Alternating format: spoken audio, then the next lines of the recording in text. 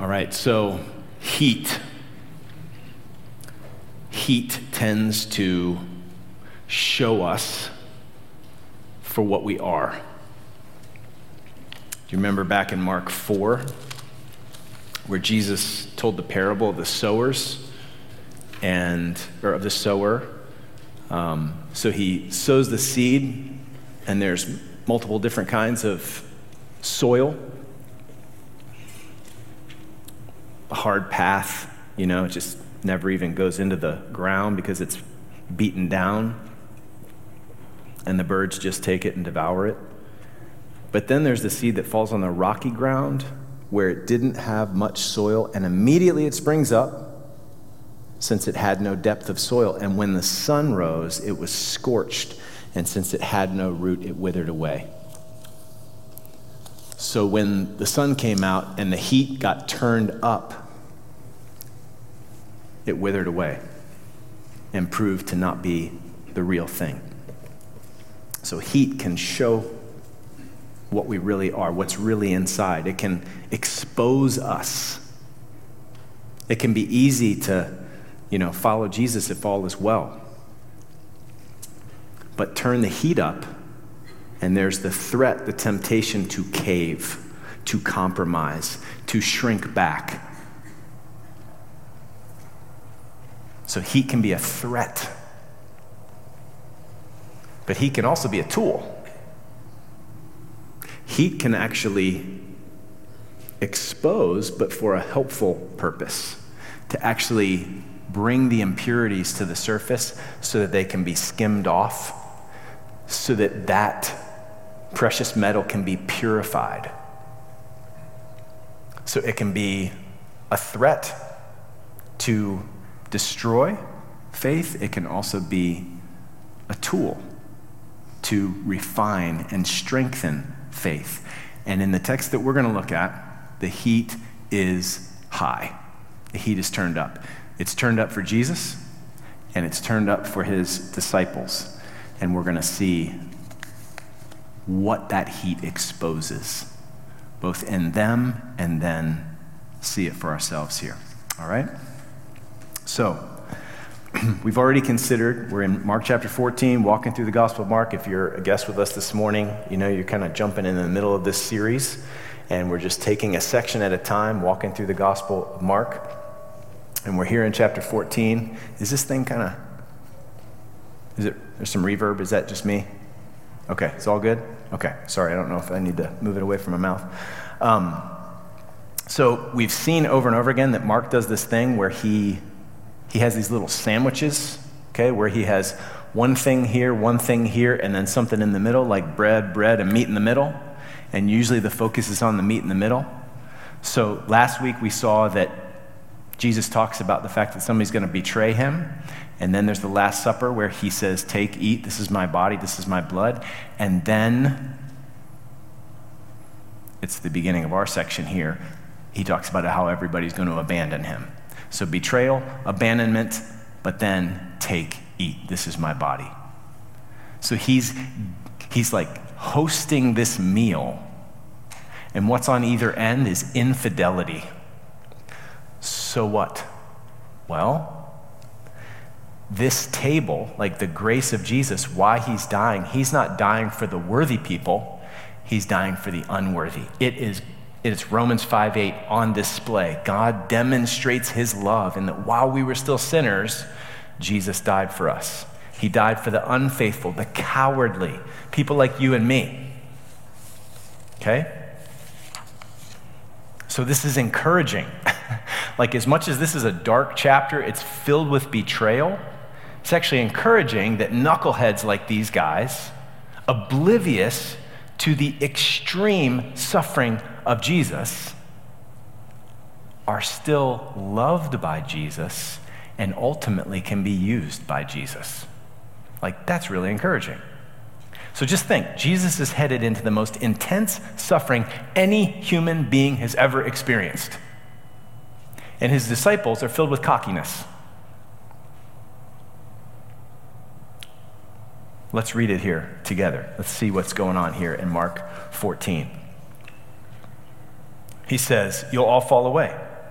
And Peter, as the spokesman, they might, but I'll never do it. And they all say the same thing. So they've got this cockiness. So we can just think, like, man, how oblivious these guys were. But you know what? That would actually be oblivious, because we wouldn't have done any better. And I guess just thinking about this, like, just stop and realize here Jesus is headed into the most intense suffering that any human being has ever, will ever experience on the cross. His disciples just totally don't get it. They're kind of sleepy, both physically and spiritually. And I guess what might be worth thinking about is, like, are you ever dull and sleepy to, like, the most important realities? Like, I just think how I can be so cold. People are dying and going to hell all around us. And do you ever just, like, want to go home and have a, like, you just want your comfort? And you're just kind of oblivious and you don't even want to worry about all that stuff? And maybe at some points you kind of realize how selfish you are and how small you, and I'm just so pathetic. Like, how could Jesus use somebody like me? Well, look, here are these knuckleheads over and over and over again in the Gospels. He says, hey, I'm going to suffer and die. And they're like, we'd like to be first. Hey, I'm going to suffer and die. Hey, like, when you come into your glory, can I have your right hand, and could my brother here have the left hand? Like, did you hear what I just said? I'm about to go suffer and die. And then he does it again here. Hey, I'm going to suffer and die. You all are going to fall away. No, we're not. And then they're sleeping in the garden when Jesus is sweating drops of blood. So here's the point. Isn't that encouraging that God took those knuckleheads and turned the world upside down with them? So there's hope for me. Maybe you put yourself in the same category. There's hope for us, knuckleheads, that God can use us. Because again, the whole point of this is not, he's looking for the impressive people. No, this isn't about our performance. It's about his performance. It's not about what we can do. It's about his grace and what his grace can do in us and through us. So this is all actually intending to be encouraging if you fit it into the big story. So Jesus' gracious self-sacrifice is in this stark contrast to the infidelity, the betrayal, the cowardice all around his beautiful sacrifice. Jesus doesn't become a ransom for the worthy, but for the unworthy. All right, so let's dive in and see what's going on in this passage. We're going to look at it under 4 points. The first one is hubris and humility. Hubris just means, arrogance, pride, okay? So 27 to 31, look at those verses again. Jesus said to them, you will all fall away, for it is written, I will strike the shepherd, and the sheep will be scattered. He's quoting Zechariah 13. We won't take the time to go back there. But after I am raised up, I will go before you to Galilee. Already there's a note of hope right there. Peter said to him, even though they all fall away, I will not. And Jesus said to him, truly I tell you, this very night before the rooster crows twice, you will deny me 3 times. But Peter said emphatically, if I must die with you, I will not deny you. And not just Peter, but they all said this. Okay, so Jesus is looking the gaping jaws of death and hell in the face. And the disciples are boasting about their unshakable devotion and dependability. And again, this isn't the first time that they are self-focused when Jesus is talking about how he's going to lay down his life. Happens in chapter 8, happens in chapter 9, it happens in chapter 10, and now again here in chapter 14. So these disciples certainly and repeatedly think too highly of themselves, Peter chief among them. And in Peter's arrogance, his bravado, he's willing to say, they might all fall away, but I won't. I mean, he thinks he's the exception. But he's not. None of us are the exception. Look at what happens down in verse 37. He came and found them sleeping. They're not watching. He said to Peter, Simon, are you asleep? Couldn't you watch for 1 hour? Watch and pray that you may not enter into temptation. So there's failure. Verse 40, and he came again, found them sleeping. Their eyes were heavy. They didn't know what to say. He came a third time. Are you still sleeping and taking your rest? Enough. So 3 times he returns to find them sleeping, failing at what he has called them to do, which foreshadows threefold denial of Peter to come. And then the final proof of their faithlessness, look down at verse 50. They all left him and fled after Judas came with the mob to arrest Jesus. And then there's this interesting thing about this dude that runs away naked. We don't know who that is. It might actually be John, Mark, the writer of this gospel, like a humble signature, you know? It's possible that this was him, and he heard that this might happen, and maybe he just jumped out of bed and came to be there, and then the mob comes, and he's like, I got to get out of here, and they grab. It's almost like a photographic negative of Joseph with Potiphar's wife. In the face of the heat of temptation, Joseph left the garment in order to flee temptation and be faithful to God. Here, he does the opposite in the face of the heat, giving way to the temptation to abandon Jesus. It's also possible that there's an allusion here to Amos 2. It's kind of an obscure passage, but that passage in Amos 2 speaks of the judgment of God that's coming. And on that day, Amos 2:14, flight shall perish from the swift, and the strong shall not retain his strength, nor shall the mighty save his life. And he who is stout of heart among the mighty shall flee away naked in that day, declares the Lord. In other words, the whole point of that is Amos describes a day of judgment that's coming that's so terrible that the most valiant, like you just think of a Navy SEAL running away scared and naked. Most valiant and stout of heart runs away unable to withstand. So the bottom line here is, in this chapter filled with betrayal and abandonment, all have turned away from Jesus. It's like a living illustration of Romans 3. There's no one righteous, not even one. All have turned away. When the heat was turned up, they all abandoned Jesus. And the fact that none of the disciples are named, did you notice that? Neither was the woman named in the beginning of chapter 14. And the purpose of that is, don't focus on the identity, focus on what they did. She in a virtuous way, they in not a virtuous way. Because what that does is it invites us as the readers to look in. What about me? I'm not focused on just one person in history. I'm seeing this behavior and I'm saying, what would I do in that situation? Will I deny and abandon when the heat gets turned up? So that question should hang over this passage and over us as we walk through it. Now, one thing we need to distinguish is there's a difference here that's made between the abandonment of the disciples and the betrayal of Judas. His betrayal is actually in another category. So for Judas, Jesus said in verse 21, we looked at it last week, woe to that man by whom the Son of Man is betrayed. It would have been better for that man if he'd not been born. But of the rest of the disciples, even though their abandonment and denial is infidelity, it's terrible, there's already this note of hope in verse 28. After I'm raised up, he's saying this to all the disciples except for Judas. After I'm raised up, I will go before you to Galilee. He's already hinting at the restoration to come. So after saying you will all fall away, Jesus says, but after I'm raised up, I'll go before you to Galilee. The resurrection means hope of reunion and hope of restoration. I mean, they don't get that at this point, but soon they will, and it will be a beautiful thing.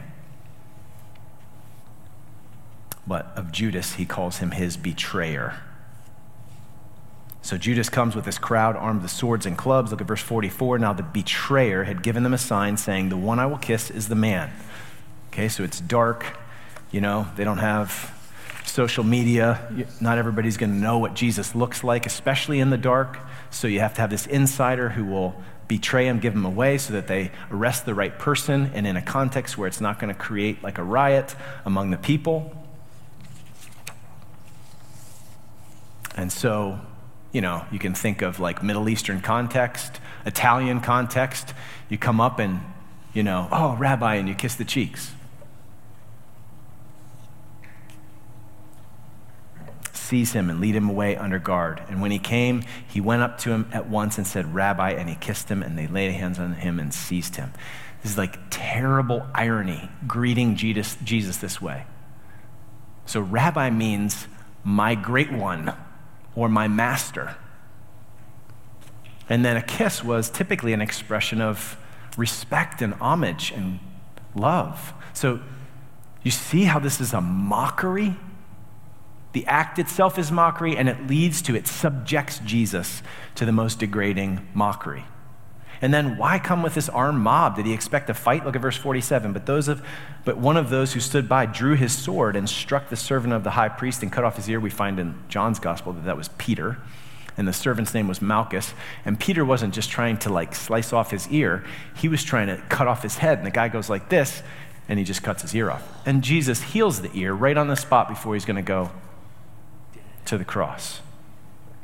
But the point is, why come with an armed mob? Did Judas expect a fight? Did the chief priests and the elders and scribes expect a fight? The swords and clubs betray the fact that Judas and the chief priests, scribes, and elders do not understand Jesus. His kingdom is not of this world. If it was, his servants would be fighting. And you know what, Judas? You and your band would not stand a chance. But Peter doesn't understand that Peter doesn't understand it either because he's swinging his sword wildly. So Tim Keller says this. He's got a book on the Gospel of Mark called King's Cross. And he says this, to Peter and to all of us, Jesus is saying, my kingdom is not of this world. It's completely different. This is how I'm going to change things. I'm going to put others ahead of myself. I'm going to love my enemies. I'm going to serve and sacrifice for others. I'm not going to repay evil with evil. I'm going to overcome evil with good. I will give up my power, my life. Weakness, poverty, suffering, and rejection will now be at the top of the list. My revolution comes without the sword. It is the first true revelation. So it looks like he is a colossal failure and weak and conquered. But Jesus says, let the scriptures be fulfilled. He is being treated as a common criminal. Like Isaiah 53:12 foretells, he was numbered with the transgressors. So what shame, what degradation and dishonor for the most honored and exalted one to be arrested and carried away like a common criminal. This is like Philippians 2 in living color. Christ Jesus, who though he was in the form of God, did not count equality with God a thing to be grasped, but he emptied himself by taking the form of a servant, being born in the likeness of men and being found in human form. He humbled himself by becoming obedient to the point of death, even death on a cross. Or Hebrews 12:2, again, in living color. Jesus, the founder and the perfecter of our faith, he is our captain. He's blazing the trail. For the joy that was set before him, he endured the cross, scorning the shame. He despised the shame. This is shameful. Remember, he gets mocked by the soldiers. He gets spit upon. He gets slapped. He actually lived all of his life under the cloud of being an illegitimate child. And he despised all that shame. What does that mean? We talked about it actually in prayer meeting on Wednesday night because Hebrews 12:2 is our fighter verse. All the degradation leading to the cross, all the humiliation of the cross, he despised it. Rather than avoiding that shame and allowing it to keep him from his mission, he said, shame, I despise you. I think little of you. I think more of my Father and of my beloved bride. Shame, you are ugly, you are worthless. I refuse to be controlled by you. I despise you because I will not despise my Father. Shame, you made Peter deny me, but you're not going to derail me. I despise you. So Jesus gave shame no sway in his life. He willingly laid down his life through all the humiliation and shame in order to give life to us, to his people. And then, where are we, by the way? Where is Jesus in this passage? He's in the Garden of Gethsemane, right? Garden. William Lane writes this: just as rebellion in a garden brought death's reign over mankind, submission in another garden reversed that pattern of rebellion and sets in motion a sequence of events which defeated death itself. Okay? So his power comes through the weakness of the cross. So Jesus is now betrayed, and the plans are in motion that will soon result in his death, and all of a sudden, for the first time, Jesus recoils. Point number 3. Why?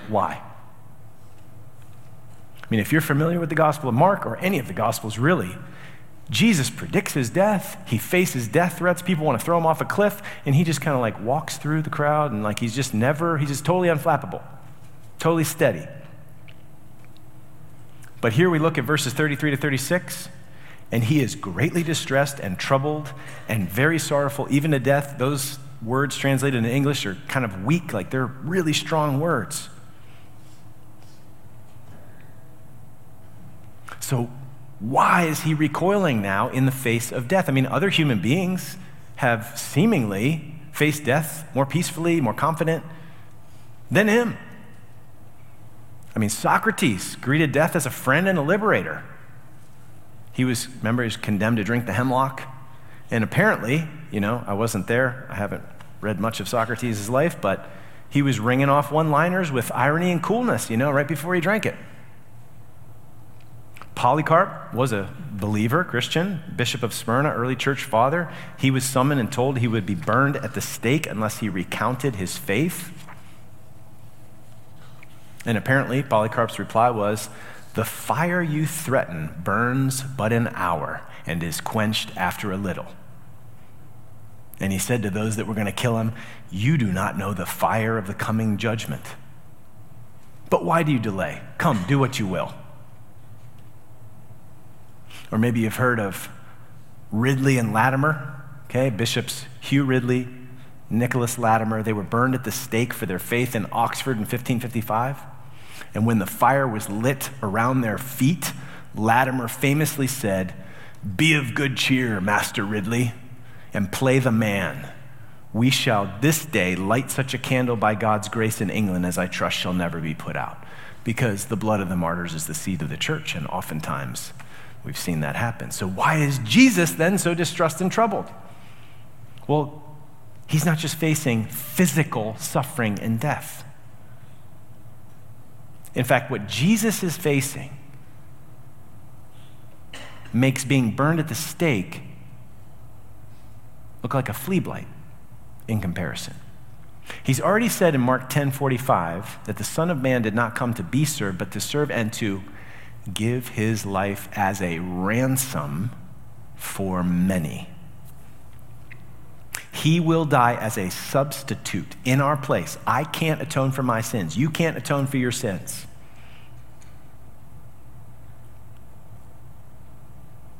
So he who had no sin became sin so that we might become the righteousness of God. He takes our sin, he gives us his righteousness, a ransom to set us free from slavery to sin and its consequences. He's going to die as a substitutionary sacrifice for the sins of everyone who will ever trust in him as Savior and Lord. That's the objective reality.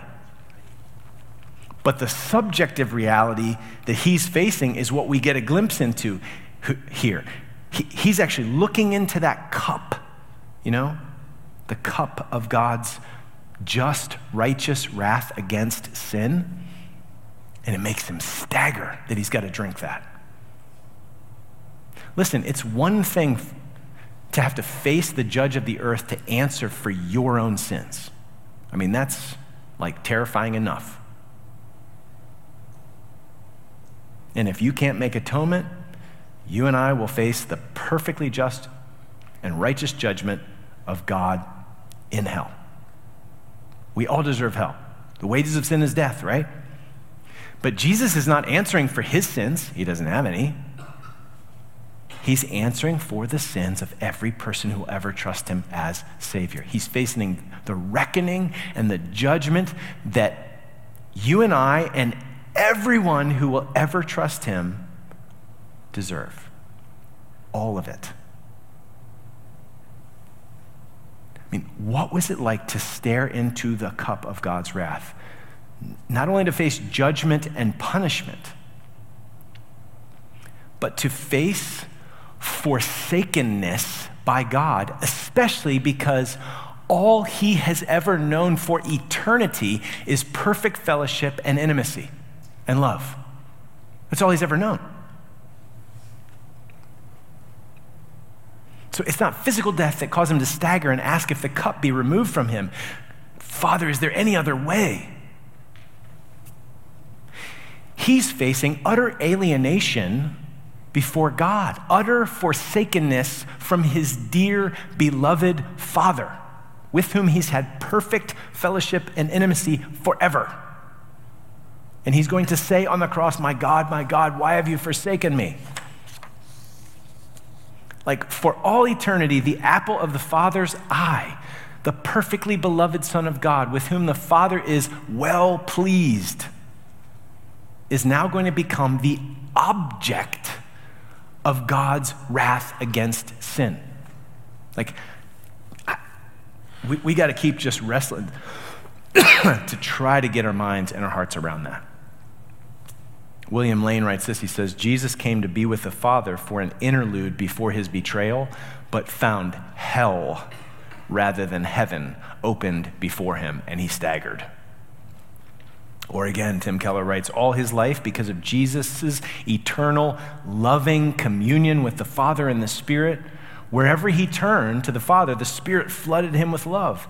What happened visibly and audibly at Jesus' baptism and at his transfiguration, remember, this is my beloved Son, with him I am well pleased, happened invisibly, inaudibly every time he prayed.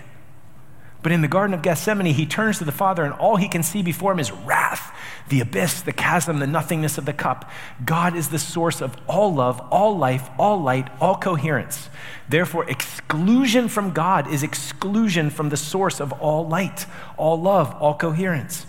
Jesus began to experience the spiritual, cosmic, infinite disintegration that would happen when he became separated from his Father on the cross. Jesus began to experience merely a foretaste of that, and he staggered. And it was into that hellish, horrific furnace of suffering what was exposed when the heat got turned up. When he rose from prayer, he walked right into it for you and me. The decisive moment in the garden. So point number 4, living the Lord's Prayer. So our Lord's Prayer in Gethsemane, verses 35 and 36, he goes a little farther, he falls down to the ground. Other accounts, he's sweating like drops of blood. He's in such distress, and he prays that if it were possible, that the hour might pass from him. And he says, Abba, Father. Just using the common address, like Daddy. All things are possible for you. Remove this cup from me. Yet not what I will, but what you will. Like Abraham with Isaac, and the daggers hanging in the air. But then the Lord provided another way. Like, if it's possible, he wants to be spared this cup. He's fully human. But he ultimately wants more than that. He wants for the will of God to be done and for us to be spared. So in this garden, there will be responses of fight, Peter trying to hack somebody's head off and only getting an ear, and flight, all the disciples, running for their lives. In this garden, all the men are failing the test. That sounds familiar. Our first parents failed the test in a garden. All the disciples fail in a test in this garden. And there's one man standing while he's kneeling, but then he's standing. And he's going to be crushed so that we might be able to stand. Jesus is subordinating his immediate and loudest desire to his deepest desires, to God's will. So living the Lord's Prayer, I mean that in two senses. How many times will your circumstances, my circumstances, and our desires conflict? Like, is that a rare occurrence in life here under the sun? No, this is very common. So when this happens, we need to follow in our captain's footsteps. He blazed the trail, right? To fall to the ground in prayerful desperation. Yes, that is true. We'll talk about that in a minute. But if we only have an example here in Jesus, then that's not good news. It's just good advice. But the gospel is not good advice. The gospel is good news. It's not about us taking Jesus' advice and living better, doing better. Like, if that's Christianity, guess what? You don't even need a cross. He could have just been transported to heaven, and now I just need to follow his example, at least better. If that's Christianity, you don't even need a cross. You just need to learn some things and try harder. But the gospel is not advice. It's not about your performance. It's not about us taking Jesus' advice in the form of his example and just going and doing likewise. It's about his performance. It's about him drinking the cup of God's judgment and wrath for me and for you, and being utterly forsaken to give you and me the cup of salvation, the cup of the new covenant in his blood, so that we will never be forsaken. So Jesus must be our substitute before he can be our example. Are you tracking with me? Otherwise, all we have is good advice, not a gospel, just moralism. So his example is nothing but impossible for us unless he is also our substitute. The lamb must be slain to save us before we can follow in his footsteps. And once we do have Jesus as Savior and substitute, then we can follow him as our example. So let's just pull this together and consider some application by noticing, okay, so what? Well, did you notice that the Lord's Prayer is almost like playing in the background of Mark 14? Do you hear it? Do you see some of the parallels between the Garden of Gethsemane and the Lord's Prayer? Jesus cries out, Abba, Father. And then he says, not my will, but yours be done. Lord's Prayer starts out, Our Father in heaven, your will be done on earth as it is in heaven. And then what was the counsel, the command he gave to the disciples? He said, watch and pray lest you fall into temptation. And what's in the Lord's Prayer? Lead us not into temptation, but deliver us from the evil. Do you see those three parallels? Well, let's look at them each in turn as we draw this to a close. So Jesus cried out, Abba, Father. And he's on his way to cry out, my God, why have you forsaken me? So that you and I can call God our Father. You can't just run into the Lord's Prayer and just, without a cross, call him your Father, right? We're all cosmic rebels. Ephesians 2 says we're like children of wrath. We're shaking our fists in God's face. We need adopted into his family first, and then we can say, our Father in heaven, right? So Jesus was forsaken so that you would never be forsaken. He cried out, Abba, Father, and went through the fire so that we could pray, our Father in heaven. We need adopted before we can say Abba. So listen to these words by C.S. Lewis from Mere Christianity. He shares this insight. If you're interested enough to read thus far in my book, he's writing this book kind of as an apologetic of the Christian faith, and he's speaking to the reader. He says, if you're interested enough to have read this far, you're probably interested enough to make a shot at saying your prayers. And whatever else you say, you will probably say the Lord's Prayer. Its very first words are, Our Father. Do you now see what those words mean?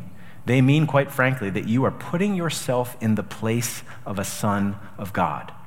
To put it bluntly, you are dressing up as Christ. If you like, you are pretending. Because, of course, the moment you realize what the words mean, you realize that you are not a son of God. You're not being like the Son of God, whose will and interests are at one with those of the Father. You are a bundle of self-centered fears, hopes, greeds, jealousies, and self-conceit, all doomed to death. So that in a way, this dressing up as Christ is a piece of outrageous cheek. He's British. Being cheeky is, okay, everybody with me. But the odd thing is that he has ordered us to do it. Why? What is the good of pretending to be what you're not? Well, even on the human level, there are two kinds of pretending. There's a bad kind where the pretense is there instead of the real thing, as when a man pretends he's going to help you instead of really helping you. But there is also a good kind where the pretense leads up to the real thing. Now, immediately I need to qualify this. He's not talking about faking it till you make it. Okay? He's not talking about that. Sorry to quote somebody else here, but there's a guy named Brad Hambrick who's kind of a biblical counselor, and he's very wise. And he says, when we cry to God for redemption, we are strangely asking him to make us into something we have never known, but feel compelled that we should be. The imagination to pray this kind of audaciously creative prayer is itself a mark of being made in the image of the Creator God. But not only is imagination necessary for faith, this visionary prayer is necessary for change. We must see ourselves as a child of God before we will live like we belong to him. The addict must believe there is a life without substance before he will pursue it. It is because we often reduce faith to intellectual assent to propositional doctrines that we often access so little of its power to change our lives. This kind of teaching can often be used to neglect doctrine and espouse prosperity teaching, but it doesn't need to be that way. The question is, here's the nut of this thing, do we see our doctrine? Is our adoption by God so real that we can relate to him as Father? Is our slavery to sin and emancipation by Christ so tangible that it shapes our identity? Can we use our imagination to bring to life what we say is true? If not, then our ability to mature will be hampered like children who never play in the way that Lewis describes. Let us play with our doctrine, not by trivializing it, but by letting our imaginations explore all its implications and taking the playful liberties of children to live as it were true until it becomes an increasingly accurate description of our life. Did you follow all that? Let me try to bring it home this way. Romans 8:32 says, if God did not spare his only son, but willingly gave him up for us all, how will he not also graciously give us all things? So, if you're in Christ, you are a son or daughter of God, and you can call God Father. But how often do we live like orphans? And we doubt God's goodness. If he didn't spare his only son, like, I am a child of God. It's not pretend, right? But I'm not living like a child of God. So when I come before the Father and I say, our Father in heaven, I could feel like an imposter. Or I could say, if he was willing to look hell in the face and take that from me on the cross willingly, maybe there's some resources for me to change in this area. Maybe there is a future where I am free from slavery to this sin. Maybe there is a future where there is power over this temptation. Are you tracking with me? If he didn't spare his only son, he's going to give me whatever I need to follow him, to trust him. What else is playing in the background from the Lord's Prayer? Your will be done on earth as it is in heaven. And Jesus says, not my will, but yours. Listen, this is not faking it. Again, this is not stuffing it down in an unhealthy way. This is denying himself in faith. God is good. God can be trusted. His will is better than mine. So Jesus doesn't pretend that he doesn't want to be spared. He's honest. But he doesn't yield to the desire to be spared. He yields to his Father's will, to his Father's desire, his will to the Father's will. Your will be done on earth as it is in heaven. So, oh Lord, help us to go and do likewise. Like seeing how he has loved us, provided for us, cared for us, given his life for us. Even if the heat is turned up, rather than shrinking back from him, we run to him with our real desires and we yield those up and say, not my will, but yours be done. Your will be done on earth as it is in heaven.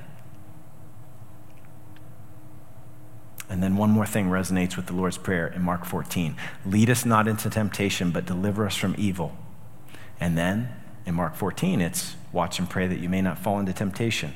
So listen, the pressure to cave is going to come. The heat is going to be turned up. Maybe right now the heat is like really high for you.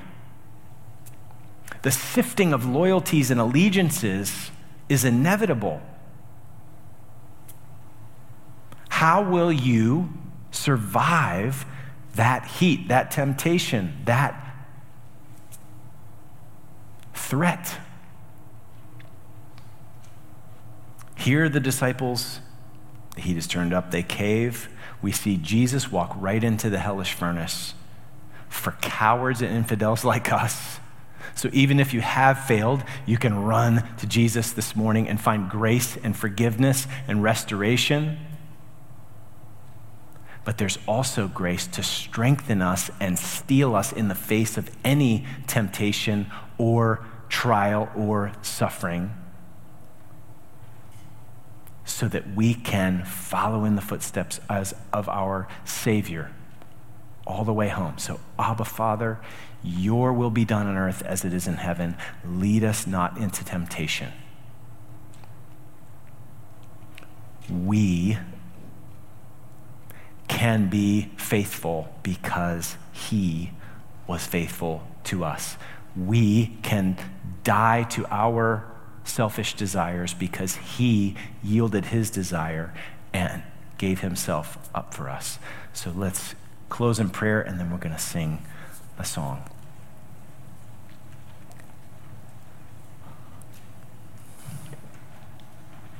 Lord, we need you. And we thank you that you didn't just meet our need by giving us instruction and example. You paid the price for every bit of unfaithfulness and cowardice and shame. And there are so many resources in Christ to face every temptation and every time time when the heat gets turned up.